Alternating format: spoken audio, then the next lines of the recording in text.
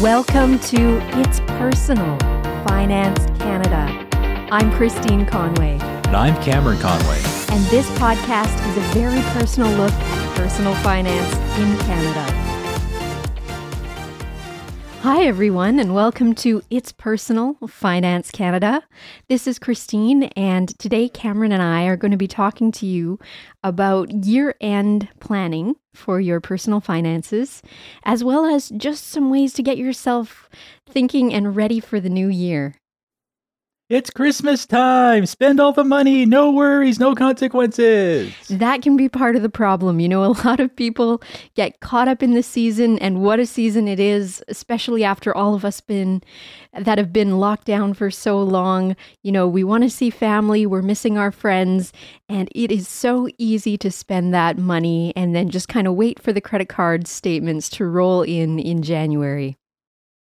But it's so easy to go spend money right now. Even last week, I was out at a toy store like 8:30 at night and it was still full of people. This is just the mood people are in right now. They just want to spend now and just worry about the consequences tomorrow. That is a future me problem. Well, and with COVID, a lot of people actually were saving quite a bit of money when they were spending less on discretionary purchases. So eating out, you know, the things that we like to do, going to the mall, going to the movies. Of course, that's not everyone. Some people legitimately had very hard times if there were job losses and things like that. But I think that with this Christmas season, 'tis the season to spend. So let's take a quick look about how to keep some of your income, and some of that can be done through some planning. Quick disclaimer, of course, we're not accountants, we're not lawyers. We kind of just touch on these things for planning purposes, and then we always encourage people to talk to your own accountant or lawyer as relevant to get kind of the absolutely perfect response that's appropriate to you. So we're going to talk about how to make the most of this time of year. Well, do you promise it'll be 100% Grinch-free, though?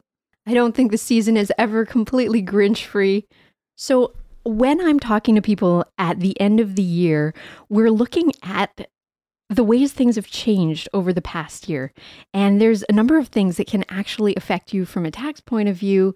And, you know, when we're caught up in the Christmas season, a lot of us aren't really thinking about tax season that's just around the corner in the spring.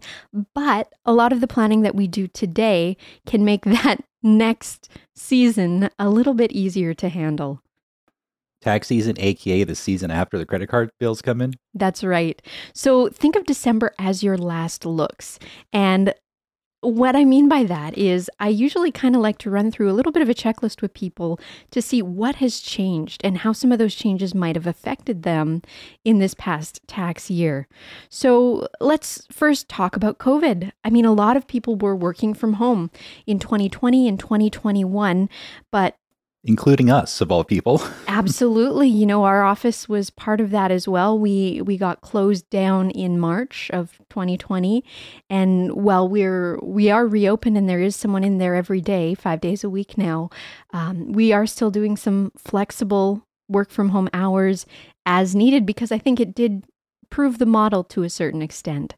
But the government, the CRA, has actually acknowledged that people have different expenses, you know, in these last couple years because of COVID, and there's an ability to deduct some of your work from home expenses up to a maximum of $400 that came in 2020 that we have again this year as well in 2021, even if you don't get the traditional slip, which is the T2200 that you usually need to get work from home deductions.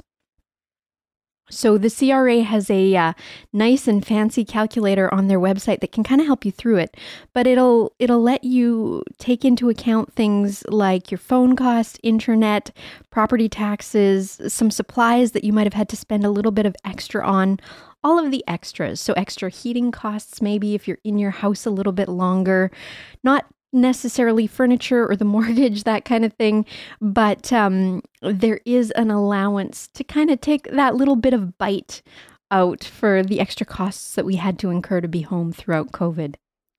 Well, for us personally, I guess one of those costs included a new printer for you, because you had to replace your big fancy Ricoh printer with something you can use in the house. So that would have fallen into one of those expenses, right? Right. And a lot of people will use cell phones, right? That's pretty common as well. Maybe it's a call forwarding that's been done from your place of employment to your phone at home. And a lot of employers, I mean, they still have the costs of maintaining their office space. So the employees are kind of on their own in terms of managing their own costs. The offset, of course, is you're not commuting. There is some savings in terms of your wardrobe, your fuel, maybe the depreciation, the wear and tear that could be happening on your automobile. But that being said, yeah, it costs a few bucks to live here and eat here and kind of continue business as usual from the home. Another thing that was very common throughout COVID is a lot of people switched jobs. I mean, for some people, they were laid off. They had to look for employment elsewhere. For other people, there was just a change in their industry. And maybe going forward, they kind of saw that the work arrangement was not going to be sustainable long term. So they were looking for something better. And to be very honest, a lot of people just love the work from home and are looking for a new situation that caters to that. So we're seeing a lot of people change jobs at this point in time. Yeah, this whole thing is kind of fueling the whole anti-work movement. Like even if you go on Reddit at any time, like our anti-work is just a big hot thing right now. And a lot of people have gotten used to some of the changes that's happened last year. Some people want more out of their jobs. They want more out of their careers and lives. And all this is just creating a perfect storm where people just don't want to work in the jobs they worked in before. They want more, they want better. So it's kind of make things more interesting going forward. I think it also shone a light on work-life balance. You know, we were all on the great big treadmill before and we never took a break. It was just this continuous working all the time and no one questioned it. We had never really had a model before where it was feasible to finish at 4 o'clock or 5 o'clock or 6 o'clock, shut your laptop, walk into the living room and be done for the day, right? Or roll out of bed at 8 o'clock and start at 9 kind of thing. And I think people appreciate that, especially families with young children, where maybe they need that flexibility and that little bit of extra time to help the kids get ready for school in the morning or off to daycare. And I think it really has changed how we prioritize what's important.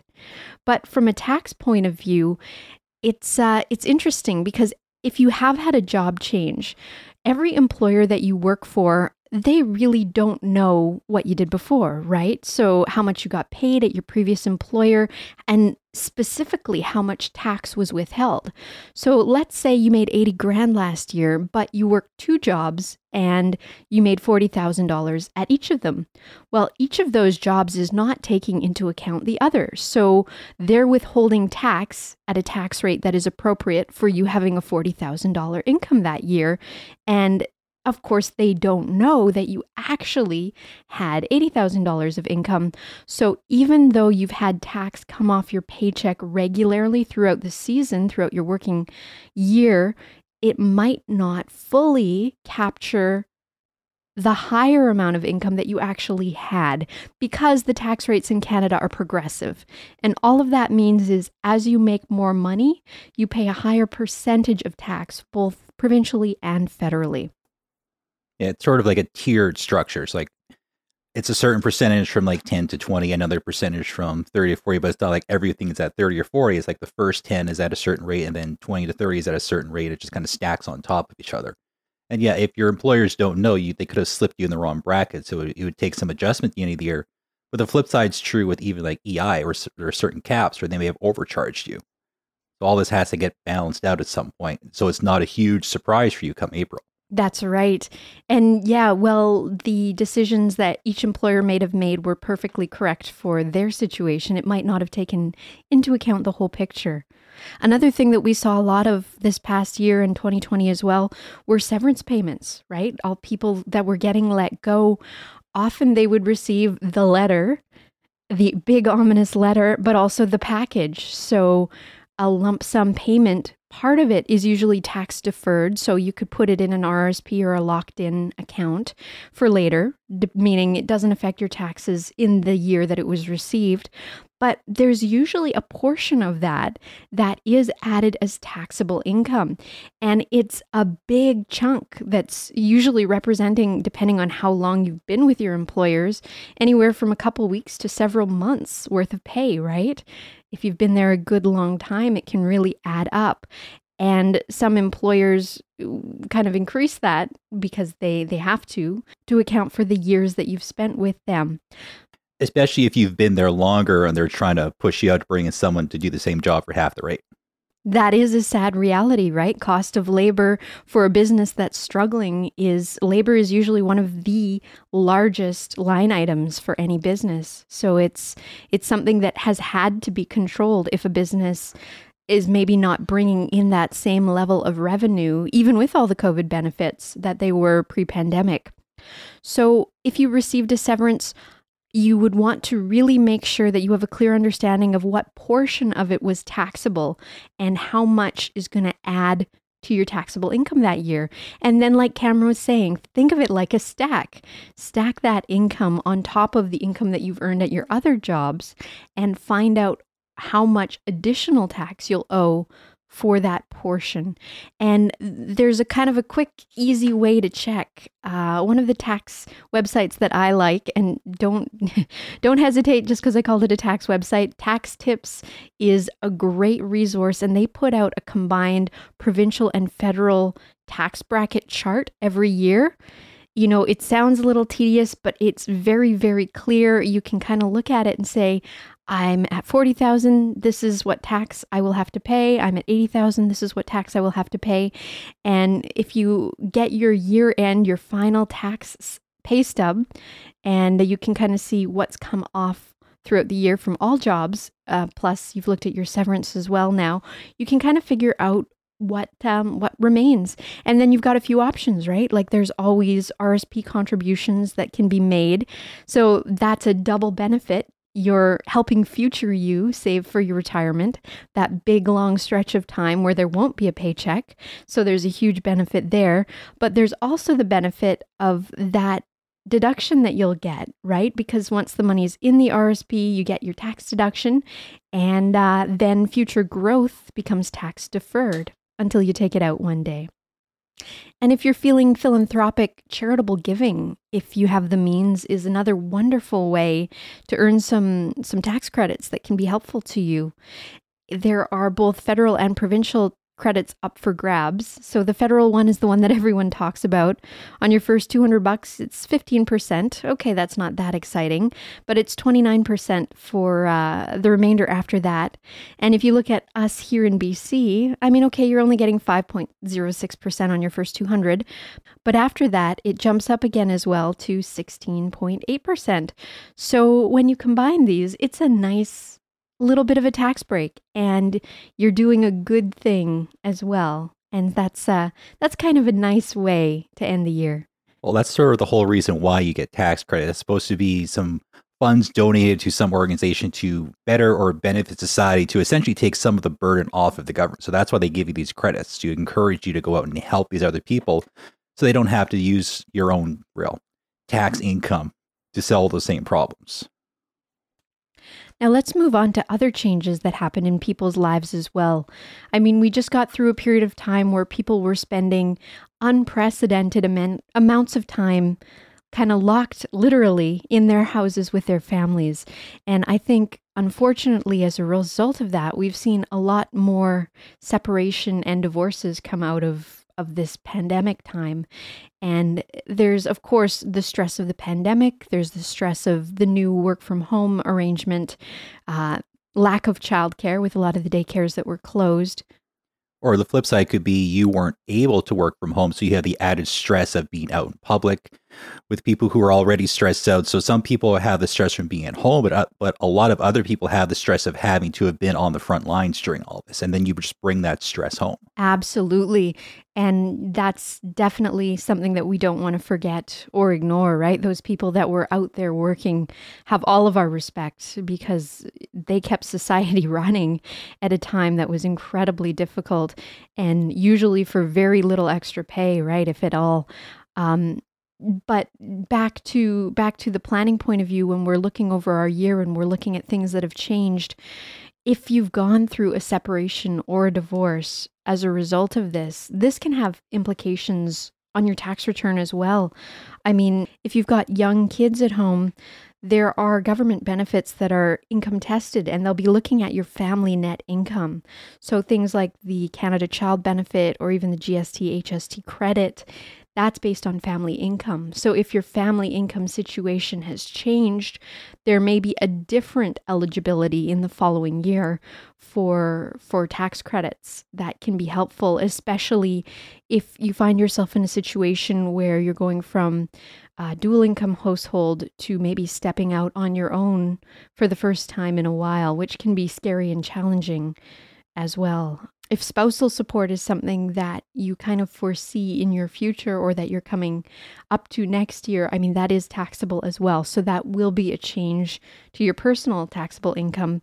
And to my knowledge, child support is not taxable. So if there's care being received in terms of a monetary amount for the children, then that's usually something that's not claimed on your income tax. Another thing you might want to look at is capital gains or capital loss planning. And this is typically done at year end because that's the point in time if you have stocks or mutual funds or other types of funds that have capital gains or loss, they will put out their distributions reports towards the end of the year so that you can kind of take a look at how much either you made or didn't make over that period of time. And on the stock market, tends to be the time of year where a lot of holding companies and hedge funds and mutual fund companies tend to dump some assets just to lower their own capital gains. So keep an eye out for that too. That's right. This is definitely seasonal. And there is some capital loss selling that will be done very strategically to offset capital gains. And I mean, you can't really have the capital gains conversation without talking about the capital gains tax rate, right? Right now it's at 50%, but there's been a lot of talk. And of course, talk is just talk until it becomes policy.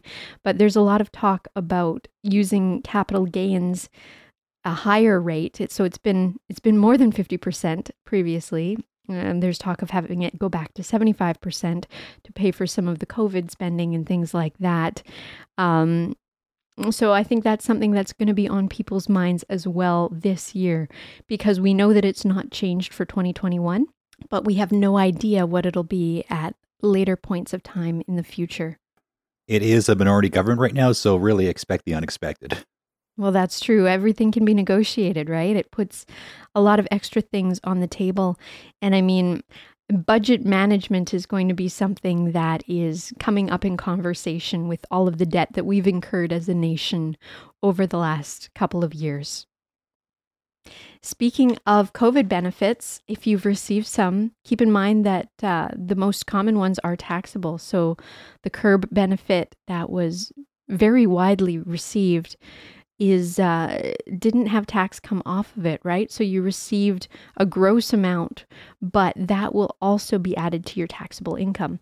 So it didn't get added to your taxable income, but you'll have to do the job of making sure that you have enough money set aside to pay that tax bill when it comes. And on the flip side, CRAs seem to be pretty active on just taking it back if they don't agree with the reasoning that you applied to CERB in the first place. So you have to make sure you squirrel away at least a third of what you had in CERB come in over the past year so you can pay that tax bill. And just make sure you actually applied honestly for CERB, or you might have to pay back all of it. Well, and I think that stands for a lot of the benefits that were received. They were handed out very, very liberally during that period of time. And I guess that had to be done to make sure that there was money in the hands of people that needed it so that they could eat and keep their housing expenses paid, roof over their heads kind of thing. But I think now the sentiment has shifted. And if you speak to a few accountants, you kind of get the sentiment that there is a day of reckoning coming. And there was a letter that was floated around. Someone had received an audit from the CRA. And I mean, you've seen a few stories, I'm sure, about this in the news as well, where I think there's going to be a lot more review of and audit of these benefits because, well, the purpose was to get money in people's hands quickly.